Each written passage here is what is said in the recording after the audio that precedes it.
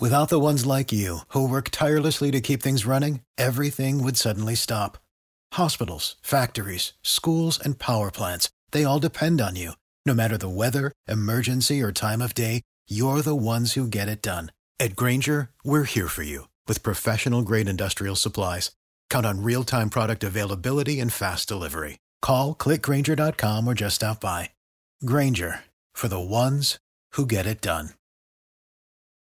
Every team, every topic, everywhere. This is Believe.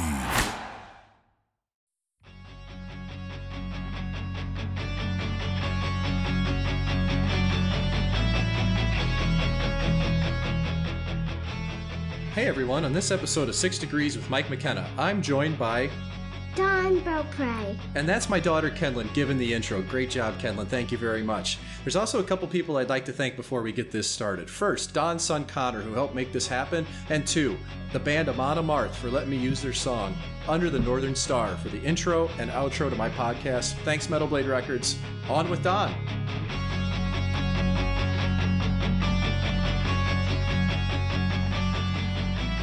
Today's guest is a veteran of 667 NHL games. Played in Minnesota, played in Washington. A lot of success. You were an all-star. You went to the Cup Finals.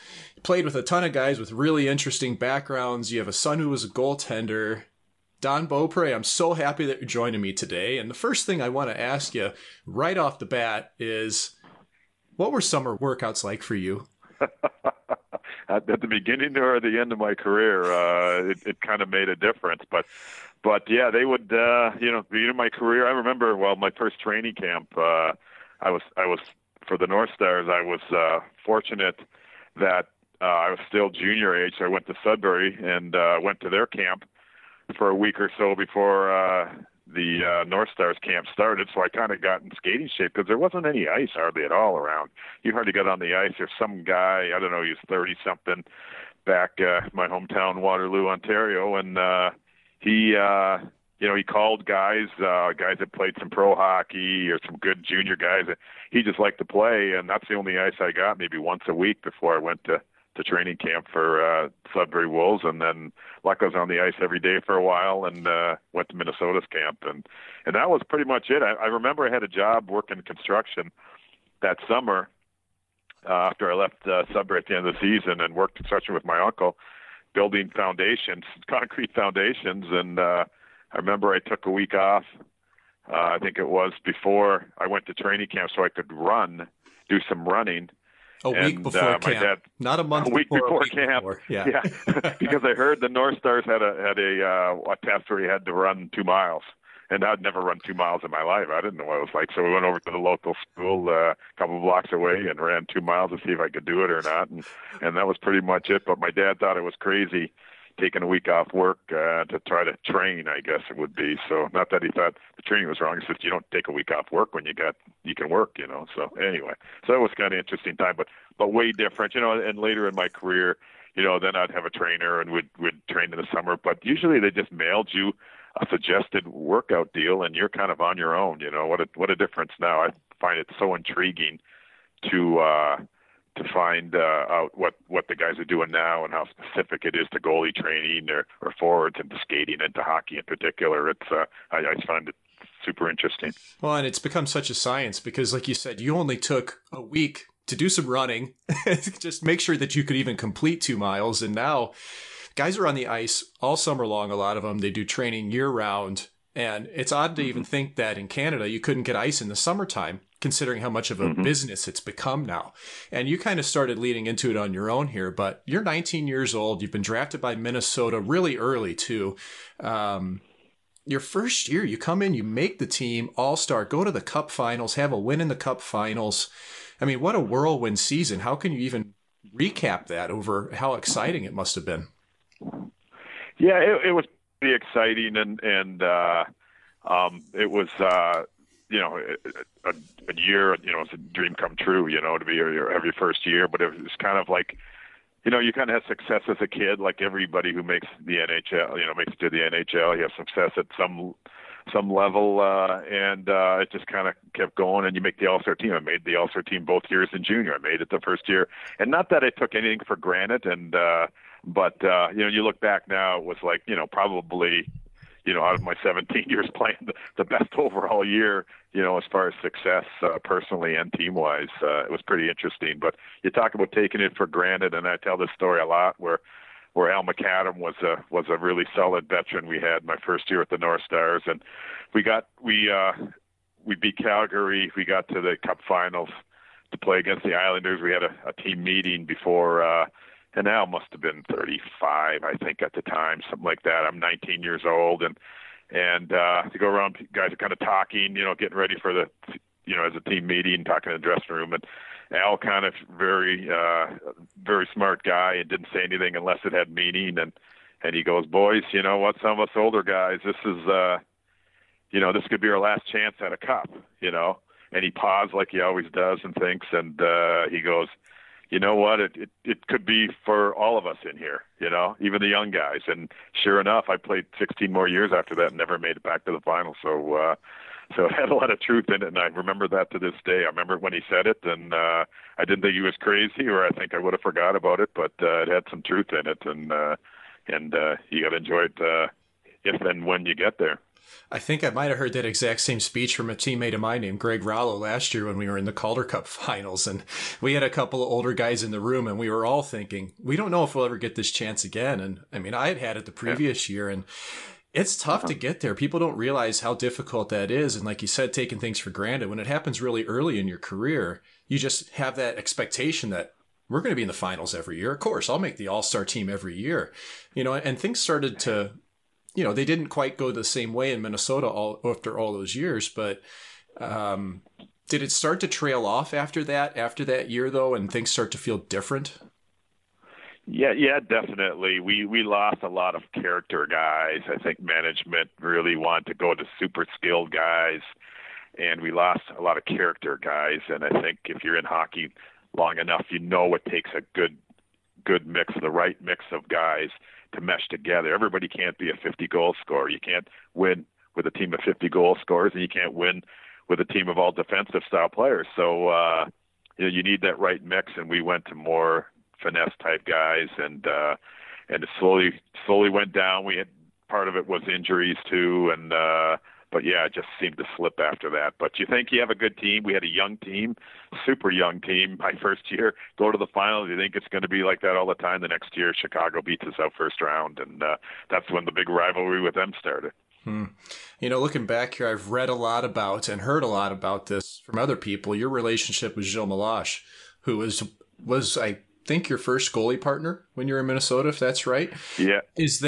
Is there something that can kind of sum up the relationship you had with him, whether it's just a quick story or memory of you guys together?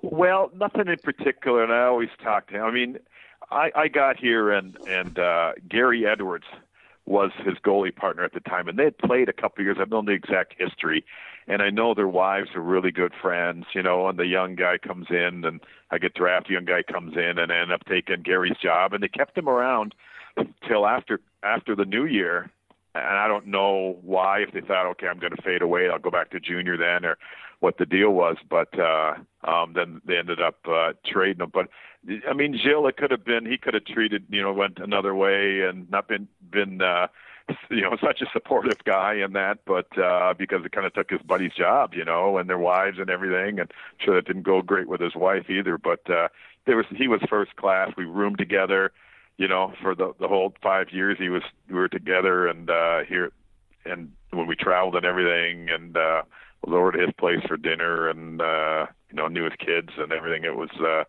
great relationship. One I'll never forget. One you learn. I never had any trouble, with playing with any goalie partner, but some are better than others. And he was a great one, a great example for me. He's a great pro, and it's really, if you look up his stats, they almost our stats almost mirror each other. Save percentage, goals against, all that stuff. It's really kind of ironic, but he's as one of the teammates, one of the goalie partners I played with, he's at the top of the list. So, not just Gilles during your time in Minnesota, but I look at your stats during that period, and you played 35 to 50 games, it seemed like most years. So really a lot of times it was tandem work, and I don't know an injury history. So was that part of it too, or was it constantly a battle to get in the net when you were there?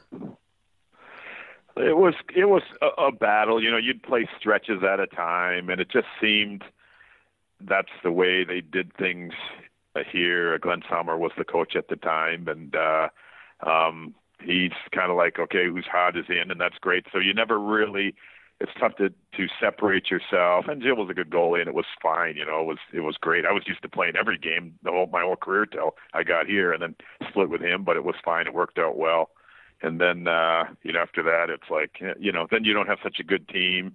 It's tough to get on a roll as a goalie, and your confidence sometimes gets a little shaken, and you're not playing up whatever, and one thing leads to another, and so and a couple injuries. I'd have a 2-week at least groin injury. I pulled my groin every year, and really no other injuries. It was really kind of a strange deal, but so it wasn't. Big factor was injuries. It was more competitive. It was just the coach's philosophy. We talked briefly about how training has changed, but also contracts an awful lot. And I just wanted to ask you what your rookie contract looked like. And you don't have to go into specifics with it, but just how different it is today where, a guy comes out of junior, he signs a 3-year deal, he's guaranteed, just shy of $1 million at minimum, it seems like. Things had to be way different during your time. Can you elaborate a little bit on that? Yeah, sure. Well, I was drafted, and I had a year of junior eligibility left. I just played 2 years, so I signed a 4-year deal.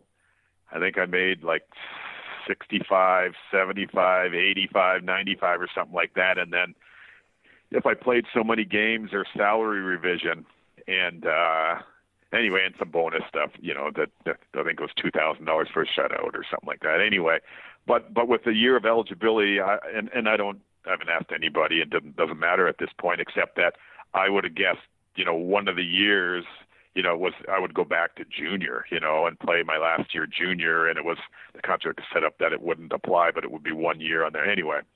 So, and then, I thought, okay, I'd play another year junior, go play a year or two in the minors, and then the last year or two in my contract, and then hopefully sign another one. That's how I thought it was going to go, and I ended up making the team and had salary revision. I think I made 6 figures every year because of stuff, because I played, 30-something games, and I forget how the breakdown was. But so it wasn't obviously the money it is now. It was,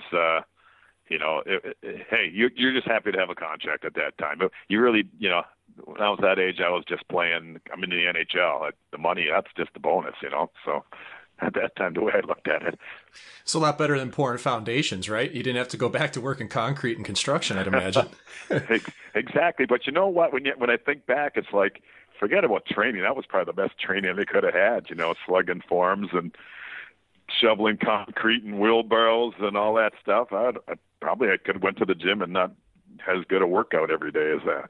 Well, I see that with everybody used to talk about Bobby Hull and his farm strength and the big forearms from throwing bales of hay and all that. And there is something to be said for that. I've played with some Western Canadian guys that hardly touch a weight in the summer, but they're just absolutely jacked and shredded because they go home and they work on the cattle ranch or something like that. Yeah, they're throwing bales and whatever they're doing on the farm. Exactly right. So, did you treat yourself to anything interesting with your first contract? Well, I bought a Corvette. Nice. So that was about great. it. So, and I had it, and I ordered it, I think halfway, in the new year, whatever. It came in the spring, and I drove it for one summer, put it away for the winter, took it out the next spring and sold it, and bought a crappy Porsche. So anyway, but so I didn't like it too much, the Corvette at that time. So anyway, so you're a bit of driving. It's like. It sounds like you're a bit of a car guy, though, or at least you were back then. Yeah, no, I'm a car guy. Yeah, I had Mercedes and BMWs, and now I'm kind of a Porsche guy.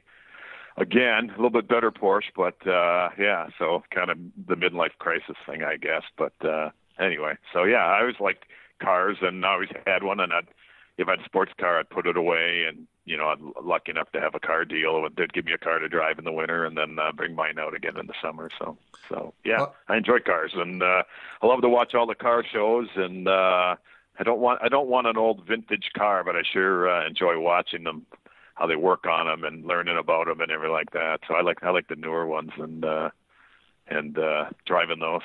Well, I heard when you were in Washington, you had a super sweet lowrider Mercedes.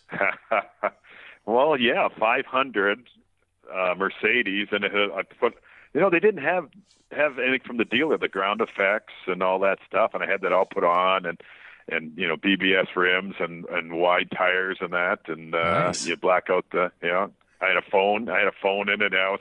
I was styling. It was a good ride. I tell you what, on the highway, it's a great car, and I know you have talked about Al May, and I've roomed with Al May in Washington, and he just last week is so ironic you bring that up because he sent me a photo. He's in some parking lot of some Mercedes that looked like it, and he goes, "Are you in town?" He's in Washington. Are you in town? Showed me this Mercedes, and it looked similar. It was pretty funny. Anyway, that's incredible. I had Alan May as a coach of mine when I was in Norfolk for a year before he transitioned back into broadcasting. What a guy, man! Like you're probably obviously can tell that I got some of this information from him.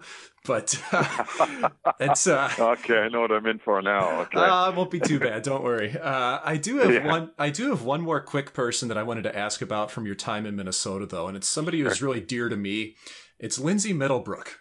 Lindsay is basically the guy who taught me all the fundamentals of goaltending. He ended up retiring to St. Louis. He did a goalie school here for a bunch of years, and there's a grouping of us that really owe a lot to him. What are your memories of Lindsay Middlebrook?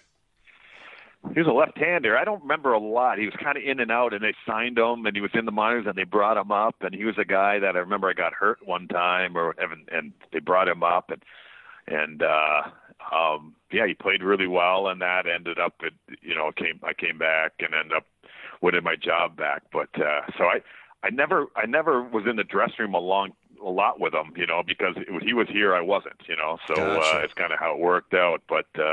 Yeah, but he was a left-hander, right? Yep, he was. I remember right. Yeah, that's me too. I catch with my right hand, so I think I was. Yeah.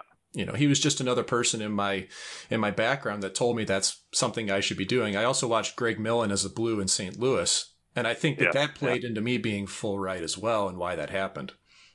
Okay. It wasn't like a natural thing you wanted to be catch with your right hand. Is that you thought that's like golf? Everybody says, most of the golf clubs are right-handed. I've got to play golf right-handed, but did you play baseball and catch with your right hand too, or is that natural? I catch a baseball with my left hand. I do everything in life right-handed except for that. But I think it's because I'd picked up a hockey stick right-handed as a kid, and it just felt natural for me to still be able to shoot that way as a goalie. And then when I saw Millen catching with the right hand, I just thought, this is what I should be doing. Yeah. Well, as a kid, Tony Esposito was one of my favorite goalies, and in street hockey, I had this set of goalie gloves that were kind of floppy, and you could wear them on both hands. And I would play left, catch with my right hand every once in a while because you flip the catching glove over. That's how good it was. But we had a lot of fun doing that. But I taught my son's a goalie, and actually you had mentioned, but my daughter was a goalie too. But anyway, I taught him to shoot left because as a goalie, it's easier than flipping it over because I knew he was going to catch with his left hand, So to make it easier and quicker, you didn't have to flip the stick over. But smart. Anyway, but I didn't know he was going to be a goalie. But I taught him how to shoot, to shoot left at first. But anyway, it worked out all right because he did catch with his left hand. Yeah, well, this is a good transition really to ask about equipment because this is a big part for everybody that's a goalie, and you're no different. I mean, you're known throughout the goalie world as having some absolutely gorgeous sets of equipment. Once color started to come in, you always had dark gear. But when you first started out, you had a combo. You had a cage with a helmet, all brown gear. How long was it, and how long did you experiment before you transitioned to actually wearing a proper fiberglass goalie mask, and then the cage that you wore that was so unique? What's the background on it? Well, the background on the cage wasn't, it's so dumb. It's so Cooper had their setup, with the cat eye deal, and they had like a pad around the bottom. It kind of goes from kind of right around your chin. And when I was a kid, they had that, and it's so silly. That thing, you'd be on your mouth all the time and you'd be breathing, and I would get chapped lips so bad it'd drive me crazy, and I hated that thing.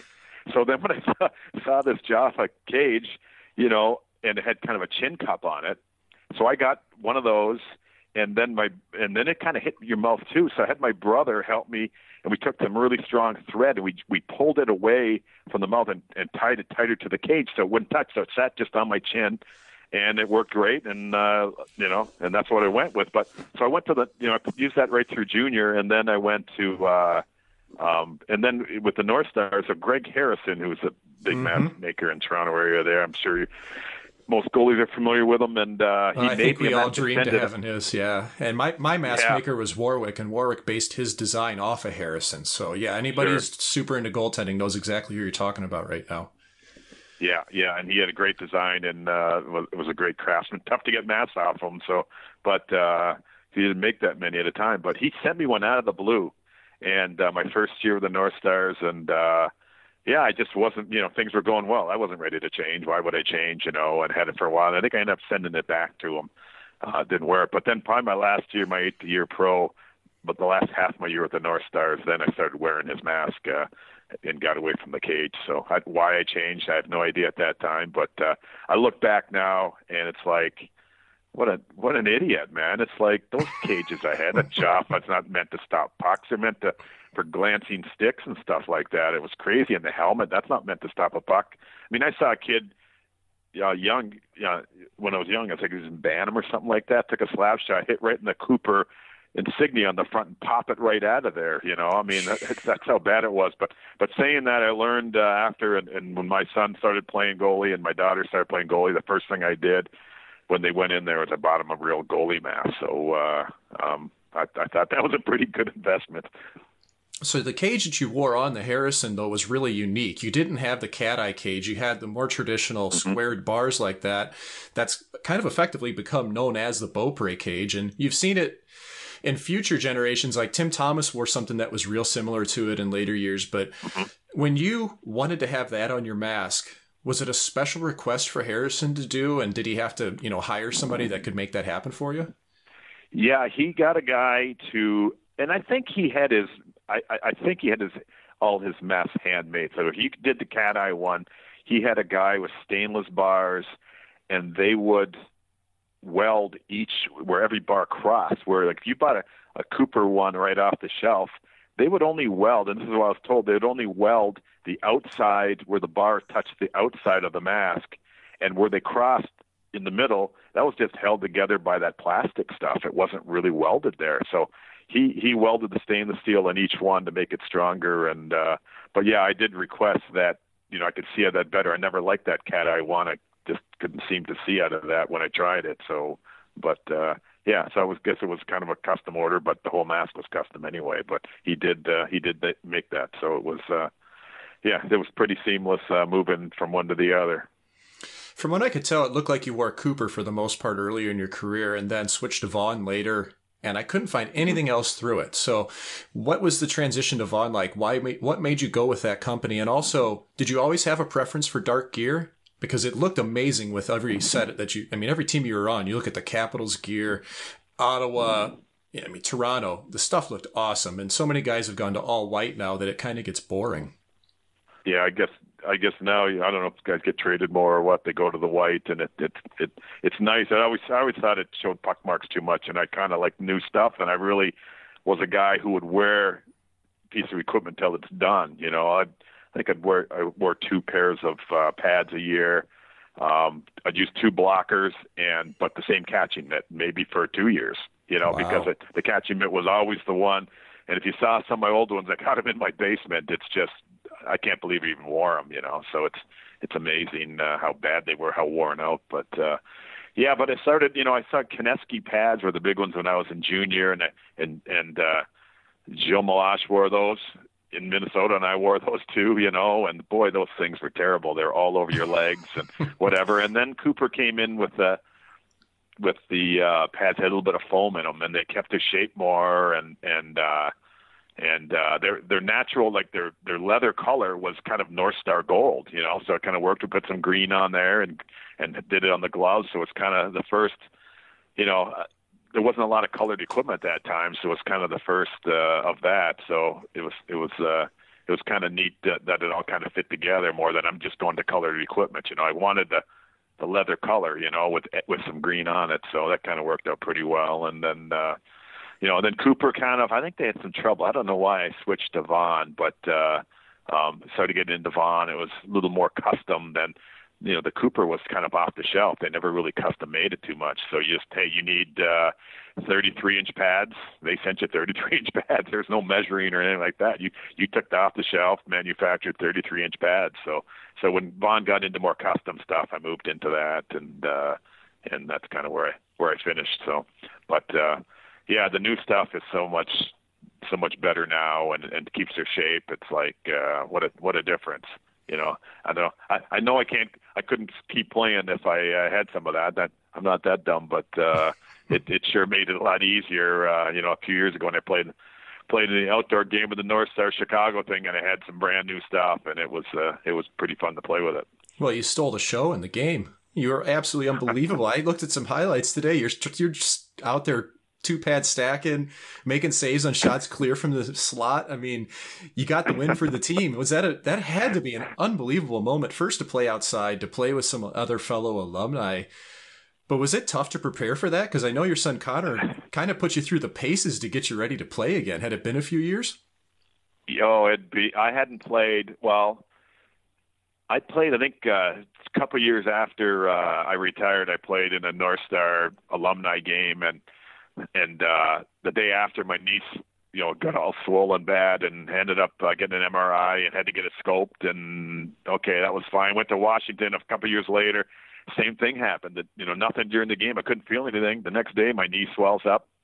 I haven't got that one fixed yet, but I know it's a torn meniscus too. I know for a fact. So, but anyway, so I didn't play goalie at all anymore after that to this game, and then it was kind of fun because I said, okay, I'm going to train a little bit, start doing some yoga, and I worked out, pretty regular, but I did yoga on top of that, and then I got on the ice, and Connor was my goalie coach, and he's trying to teach me the new techniques, and that was probably the best part about playing in that game is, training with him, and so he'd go the first few times on the ice. I said, you're going to come too, because I'm not going to be able to stand there for an hour and a half, or whatever he had. You need to spell me off. So he'd come, and so we spent some time together there. And again, my daughter was a goalie at the time too, and she had some, it was interested, something to talk about. It was really fun, the game itself. To play with all the old guys and the North Stars, to have the North Star jersey on again. And I looked, Gilles Meloche played, and, I was 55. He's 65 years old, and he puts the pads on. And if you remember talking about equipment, man, he had the same equipment as I had, exactly brand new stuff. But ironically, Connor wore his stuff for a couple weeks before when it came in new. Gilles flew in, strapped it on the day of the game, and went out and played with it. It right was out unbelievable. Of the That's amazing. Right. Yeah, right. And Connor just broke it in for him a little bit, but he had never seen the stuff before. In fact, he lives in Florida in the winter. He flew to Pittsburgh for some meetings since he still scouted for them. He skated with those guys in Pittsburgh one time and got some skates, and the trainer made him his old mask. If you saw the game, he had his old fiberglass mask, just like he wore with the North Stars, and he brought the mask and the skates to Minnesota, used part of my son's equipment and the stuff that Connor broke in for him. And he played the game. It was phenomenal. I was in awe. He played one period. He said that we were going to split. He said, I'm done after one. But he was jumping around in there. I was at 65 years old. It's like, wow, I was so impressed. But anyway, it was that made it a lot of fun too to see him do that. Was it cool afterwards to have the media in there asking you questions and being interviewed just like you had in the old days? Yeah, it's some flashbacks, I guess. So, yeah, you had your moments once in a while with that. But it was just fun to see the interest in the North Stars, and especially for us guys that played, several years here, and then the team moves away, and it kind of dies. And the guys, like, older than me, Brad Maxwell and, Tom Reed was a big Tom Reed's the ex-president of our alumni here locally, and Brad Maxwell now. And when I retired, they had this golf tournament going, and they would skate every Sunday night. like once a year they have this golf tournament, and just for the guys, it's just for the players. Then they brought some friends, and then they thought, oh, we can make this a charity event, and now it's a pretty big deal here, and we have this one-day charity golf tournament to raise money, and I'll give the money away, and so it's kind of neat to see like that game, outdoor game, was because of the age of everybody. It wasn't going to happen again. It's not going to happen again, and I realize that. I think a lot of guys do. This is kind of the swan song here for the Minnesota North Stars as we remember, and getting together. And there's not going to be a bigger, better event than what we played that weekend. And good memories for everybody. And yes, we did want to win. It was said in the locker room, boys, we're going to win this game here. So it was, and we did. So it was kind of fun being in the hometown like that. Well, like I said, I'm watching the highlights, and I can tell, though, that your competitive fire was there, that you were right back into goalie mode. It wasn't that you were out there just to have a good time. I mean, obviously that was the most important aspect, but I know that feeling that maybe it's the same for you, but once you get out there and you're in the game, you can't turn it off, can you? Mm-hmm. No, you're right. And you know what? And you make a good point, because number one, I didn't want to embarrass myself, and you didn't want to, let in a goal from center, but you don't want to get scored on. You're going to stand there. You don't want to get scored on. And you know what? I didn't play much goal because I hurt my knees, and I just couldn't play. I didn't think I could play enough to get that feel that I'm really comfortable in the net, and that's what I wanted to do in that game, is be comfortable in there, that I knew, that you knew what's going on. You're not just going through and dumb things happen because you haven't played much, you're off balance, whatever. And that was kind of my goal. And I ended up getting in front of a few shots, and we had a good time. And anyway, so I kind of accomplished what I wanted. Fortunately, I got to give Connor a lot of credit for that. He's a good goalie coach.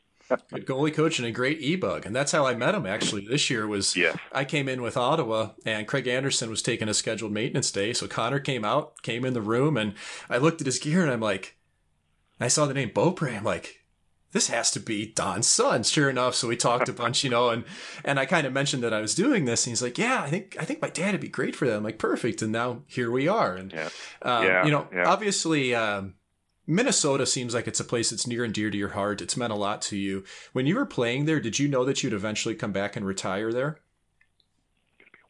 Yeah, I did. My wife's from here, and I always liked it here. It felt like home.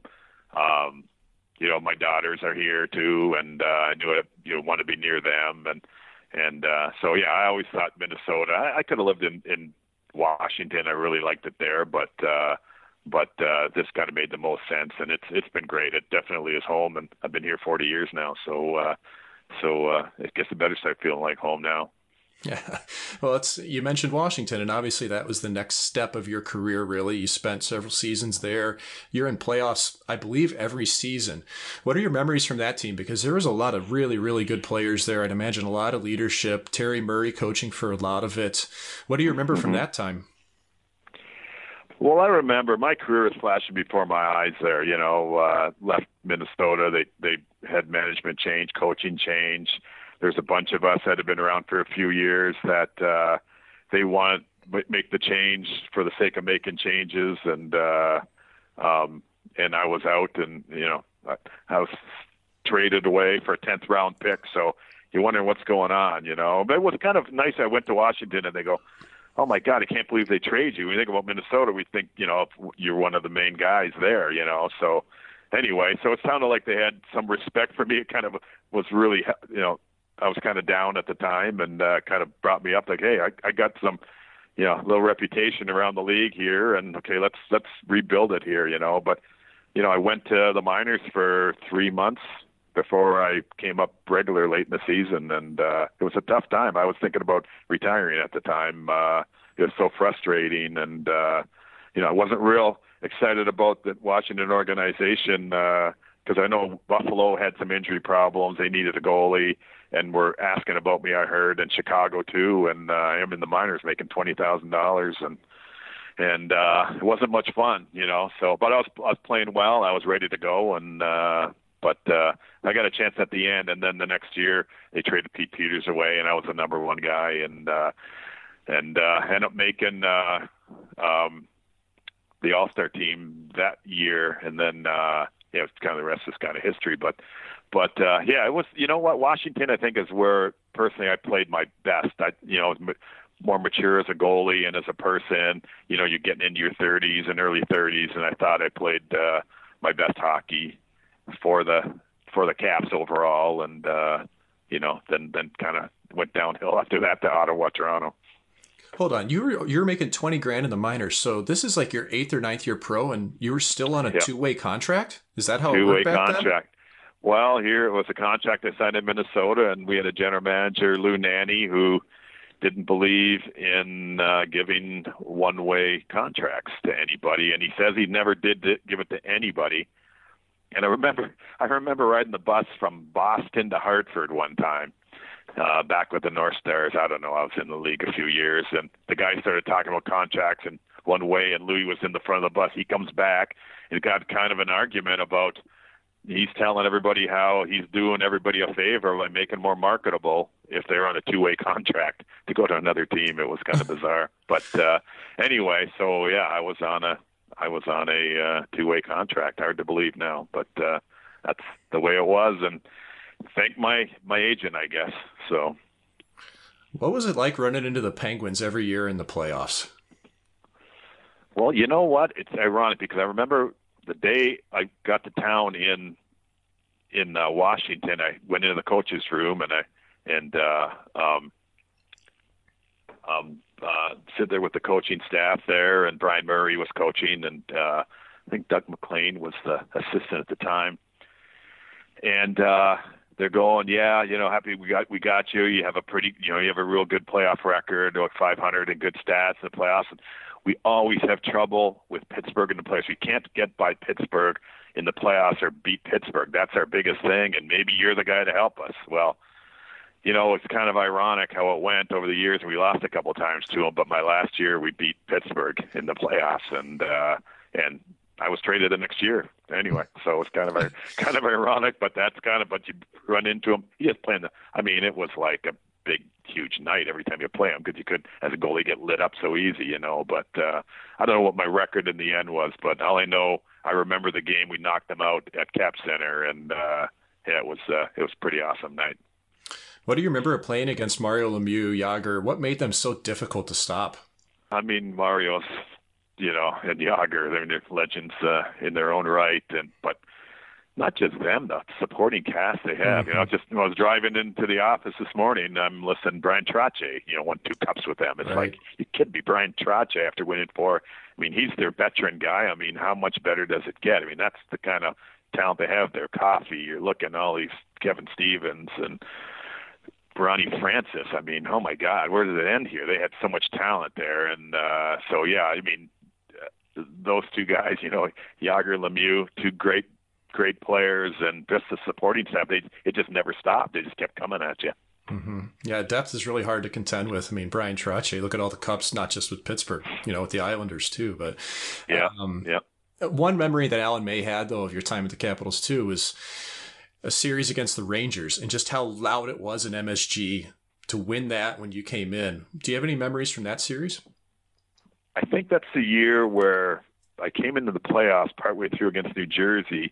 We were down. We ended up coming back and winning. Then we played the Rangers the next series, and then we played Boston, I think. This is a long time ago here, Mike. It's anyway to remember it all. But it was, to win in Madison Square Garden is always great. I don't care if it's a preseason game. It's so awesome to play in that rink and beat the Rangers is always great. But no matter if they're good or bad or whatever. But it was good. He probably remembers more about that particular series, and I say mine is beating Pittsburgh out. And but I remember you play Madison Square Garden in the playoffs. We were playing at 8:30 at night because they're waiting for them to tear the circus down. They had the circus in the spring and at Madison Square Garden during the day, in the afternoon, and they'd clear it out of there, and all the animals be in the back somewhere, and they'd put, take the boards off and put the glass up, and you'd be playing at night. And sometimes it got delayed because they couldn't get everything cleared off early enough. It was really crazy. No morning skate. It was pretty bizarre. So you're walking past elephants, lions, tigers. The ice is probably like skating through the streets of Sarajevo back then, I'd imagine. It had to be kind of difficult for you to go out there and perform in that atmosphere. Well, the ice there was never that great, so I don't know if it was any different than normal. You know, the glass, the bounces off the glass. Yeah, they're still not very good there. They're in and out somewhere. Yeah. Is that right? Well, oh, yeah. I'm not surprised. So, but it was always like that. I remember there's a big kind of a hole right out about halfway to the blue line, straight out from the net. Big dark spot there all the time, and you're going, what is that? Well, that was where I guess they chipped the ice around there, and that's where they put the high wire. They hook it down. There's a hook or something down there. It was just a bizarre thing to see. So you know, and the smell, you could smell the circus in there. So anyway. So it didn't smell like roses. I mean, there's a pretty distinct smell to the circus, and it basically comes from all the animals. Yeah, exactly right. Exactly right. And they were in the building somewhere. That building's pretty incredible, but they stored them somewhere and got them out of the way. And you played hockey, and the circus was back up for the next day. Is that not the most iconic walk into arena in all of North America, though, going up that big, long walkway, no stairs, just a big ramp into MSG? Yeah, big ramp. Yeah, we took the elevator sometimes, but yeah, that was the easiest way to go up that ramp up in there. And the odd time they brought the bus up, I don't know if they do anymore. I don't know how they got it up there and got it out of there. I think I backed it out of there again. It's pretty bizarre, but yeah, that rink, the different levels in there. I don't know, they still have the boxing level, or I mean, they had these different levels, the Felt Forum, or was that what it was in there? And where they had boxing, and I don't know, different levels they had in there. For what I was told, it's like bizarre, but quite a. But Connor and I went on a little outing, and we were there about 5 years ago, right after they did the big, I heard $1 billion renovation on it. It's pretty phenomenal. We went to Philly, we went to Washington, went to New Jersey, and definitely New York was the nicest rink we'd seen. It was very well done. You had a teammate there in Washington that I've got to ask about, and I've got a story about him from my dad, who's actually an off-ice official in St. Louis. He's the official scorer now. My grandpa was during your career and before then too. Yeah, so they're intricately tied to St. Louis hockey. And my dad swears, and I need confirmation if this is true or not, that he went downstairs to get the score sheet signed by presumably Terry Murray at the time before the game started. So it's probably an hour, maybe 45 hour before the game starts. And there's a guy sitting outside the locker room in his hockey underwear with the paper, a pot of coffee, a pack of smokes, and a blowtorch. Yeah. Do you happen to know who this could be? The Big Al? Al Iafrate. Yeah, my dad. Al Iafrate. He saw Al take a smoke out, light it off the blowtorch, read the paper, and drink a pot of coffee by the time he went in to get the score sheet signed and walk out of the locker room. Was that a normal thing for him? Yeah, he always sat in a chair outside the locker room, and he'd smoke a cigarette between periods, and he would. But he'd go out there, and Al would come to training camp, and he's all tanned up, and Al was pretty ripped, and he'd sit out there, and he'd have his shirt off and sitting there, and his long hair, and smoking the cigarette, and he was quite a guy. You know what? Al and I were kind of opposites. I was kind of family man guy, and Al was kind of the wild man, and I had a good rapport with him. I really enjoyed playing with him, and really respected him when he played in Toronto, and I was with Minnesota. We played together in Washington, and we had a good time, a good rapport, and we weren't hanging around all the time, but on the ice and that in the locker room, I really enjoyed him. He used to play all the music, and you can imagine the head banging music that he'd play all the time. It was pretty good. The guy's got a kick out of it anyway. So he was a metalhead. He was a biker. He shot the puck 105 miles an hour. Was he an absolute weapon in practice, or did he take it easy on you? No, he was he was fine. So yeah, he didn't bring it like that. So, or try to overpower or prove anything against a teammate. Like I say, he was a good teammate and a good guy and a fun guy to play with. Liked to have fun and have a few laughs. And I don't think he took himself real serious, but he played super hard, and like I say, he was a good teammate because you knew he was going to be there for you, and he played really well. When he cranked that puck up, what was it, 104 or 105 at the All-Star game? Was there anybody in your room that was surprised? No, not at all. You know the guys that can shoot hard. You just don't. Not a lot of times you get a chance to get it measured like he did. So they don't have radar gun sitting around all the time. So you probably got to go to the All-Star game to have that happen to you. So yeah, nobody. I didn't know if anybody knew how fast anybody was shooting for the most part, but yeah, he kind of put that part of the All-Star game on the map, I think. You come off a couple of amazing years in Washington, and you mentioned it that you ended up in Ottawa afterwards. And Ottawa was in a tough time then. There's no doubt. I mean, I look and you won 14 games in 2 years. It has nothing to do with how you played. Your first year, you actually had some amazing numbers there. But what was it like for you to go through that? Was it difficult to mentally stay in it, just knowing that the wins were going to be few and far between and that really there's only so much you can do as a goaltender? Well, you had to put it in perspective. You're right there. And the thing is, you're not going to win, but how are you personally going to play? And it sounds selfish, but I think it's the only way you could survive in that, especially as a goalie. It's like you can't worry how many you give up. It's just, what are the goals like? Are you giving up shots from the blue line or easy shots or ones you should have because you can't afford to give those up? Or is it pass plays and you're outnumbered and there's nothing you could do? Those are the ones, and then you have to put it behind you, even if they had 7 or 8 that night. And I don't know what my stats are there. My first year there, I got traded. It was a lockout year, and in January I got traded. It was a shortened year, and that was probably a blessing in disguise that it was a shortened year there. So I didn't have to go through an 80-game schedule. I don't know what we played 60. I don't know what it was, but anyway, so that was kind of helpful. But yeah, it was tough, and then the organization didn't have any direction as a player. We didn't feel, that management, could get it done. There was some obvious mistakes made, and that was, in the media. Didn't have to in the dressing room, but just contracts and how players were dealt with and young guys and stuff like that. And, with Yashin and Daig and their contracts, and that was always an issue. But, so it was ended up being good to get out of there after a year and a half. But, I played regular in Ottawa. I didn't play a whole lot with Felix Potvin playing in Toronto, so that was kind of the bad part. You got one more year after that, and it's something I did want to ask about, though, because you spent it in St. John's in the American Hockey League, where, you'd had a previous stint in 88, 89 with Baltimore then, but now you end up on the Rock. And you played 47 games, and again, you had great numbers, lots of wins. But first off, I want to know about your time playing in St. John's, because that place is crazy. I want to know if you have any memories or stories that go along with playing there. And then second, did you know that the clock was winding down and that could have potentially been your last season? Oh, definitely. As soon as Toronto put me on waivers and that nobody picked me up, I knew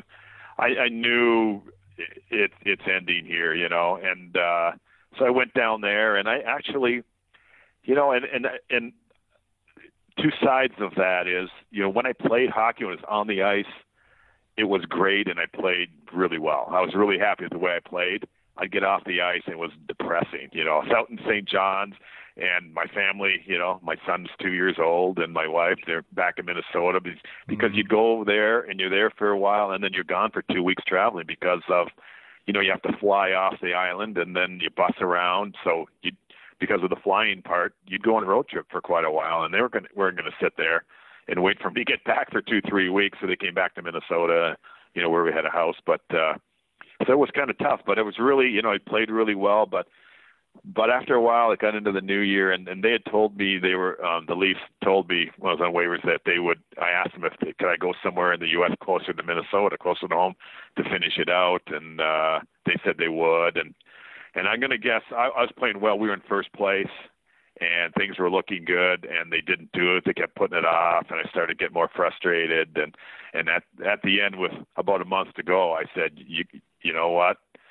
If you're going to trade me, you're going to do something like you said you would, and keep up what told me what you promised me. Or as soon as the last game's played and I've collected my last paycheck, I'm going home.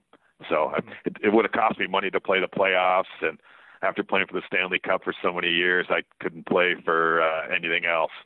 And, I was right up front with them, and they ended up trading me to Utah, where Butch Goring was coaching the Grizzlies. And I played there, and I played the playoffs there, so it was closer. And my son and my wife, they came out there for that, so it made it a little bit better. But we lost in the first round, and that was it. I remember the guy came down on a breakaway in overtime. I think we lost 4 straight or whatever, and to Long Beach. And the guy came in, shot it over my catching glove, top corner. We lost in overtime, and I knew that was my last game. And it was kind of fitting because I always thought my glove hand was kind of my strength, and the guy beat me to my strength. And it was only fitting. That's the way it ended. It's not there anymore, and took him off and never played again. So anyway, I retired. But did it give you a little bit? Did it give you a little better feeling though that you did get to go back to Utah, which is closer, and you said your family joined you, and get to enjoy at least that little bit of the last run, knowing that the end was coming?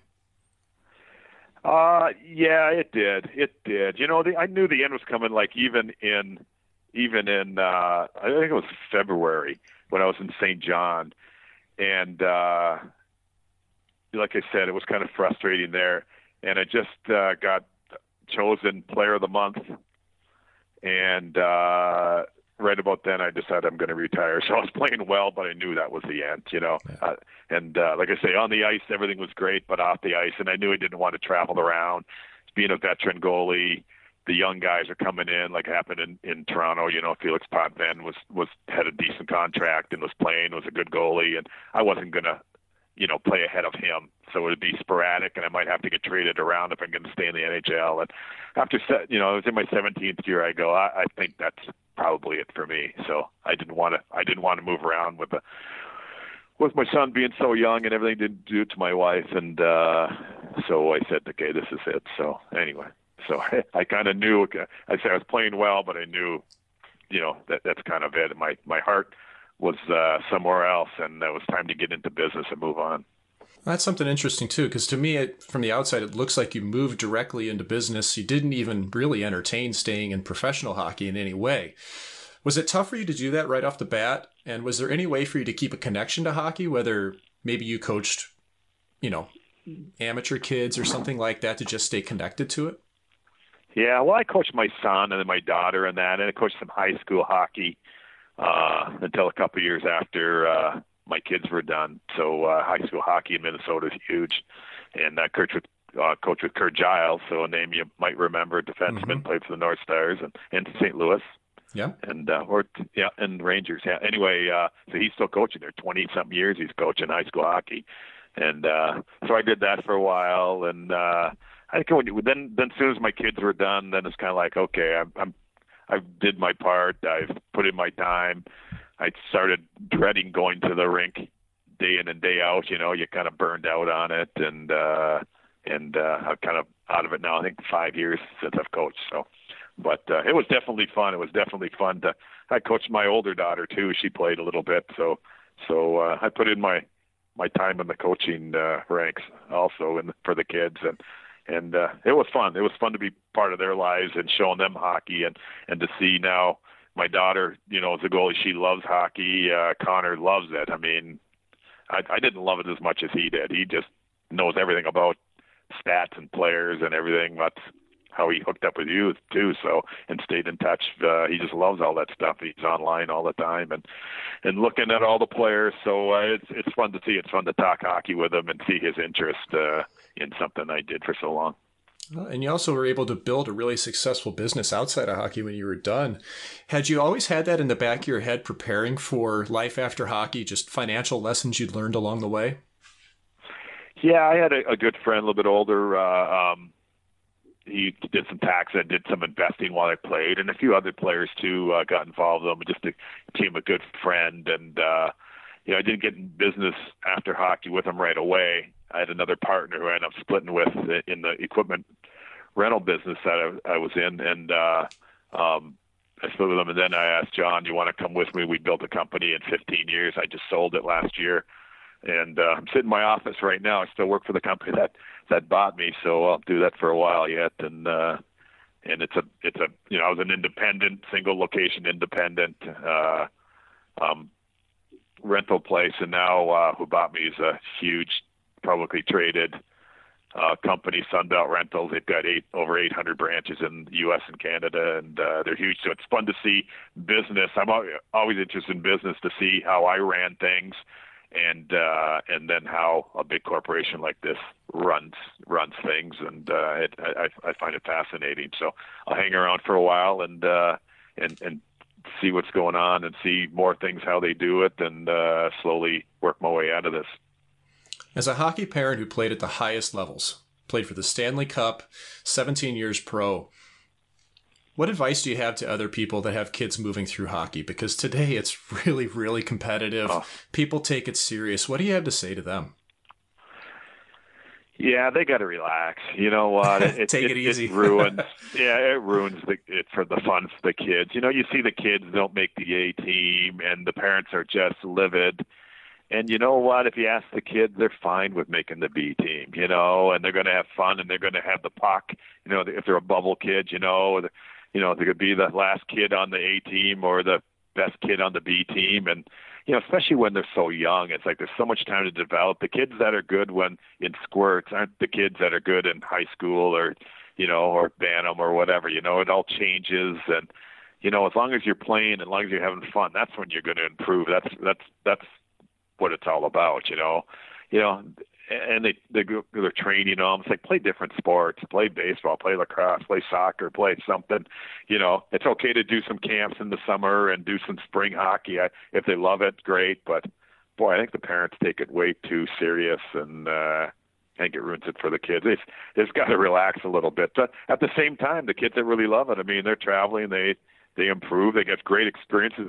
My son made a lot of friends in off-season hockey, and has those friends still, So it's fun to watch, and I go, hey, have you ever seen so and so, whatever? Oh yeah, I just texted them the other day back and whatever, and stayed in touch. So it's really phenomenal, the friendships he's made through hockey, and I think all parents can see that, or maybe lived it themselves. They're playing sports as kids and young adults, and the friendships you make that last forever. It's probably the best part of sports in general. Great advice. Don, thanks so much for joining me today. You've got an amazing story. It's a lot of fun to look back on it, because the years that you played are really my formative years as a goaltender in person. And I can't thank you enough for joining me, and I wish you all the best in the future. Thanks again. Yeah, thank you. It's good to be with you and talking hockey and goaltending, and good luck to you. Thanks for listening to 6 Degrees with Mike McKenna. Please make sure that you like, comment, leave a rating, subscribe, whether it's iTunes, Google Play, Spotify, anywhere that you get your podcasts. Thanks for listening.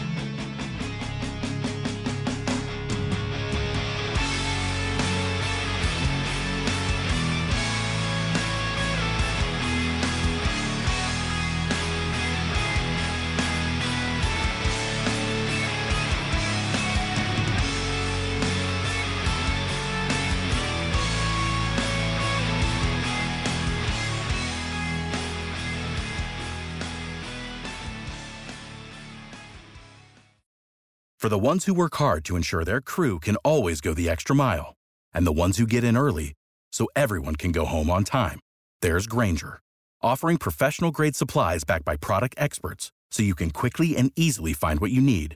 Plus, you can count on access to a committed team ready to go the extra mile for you. Call, click Grainger.com, or just stop by. Grainger, for the ones who get it done.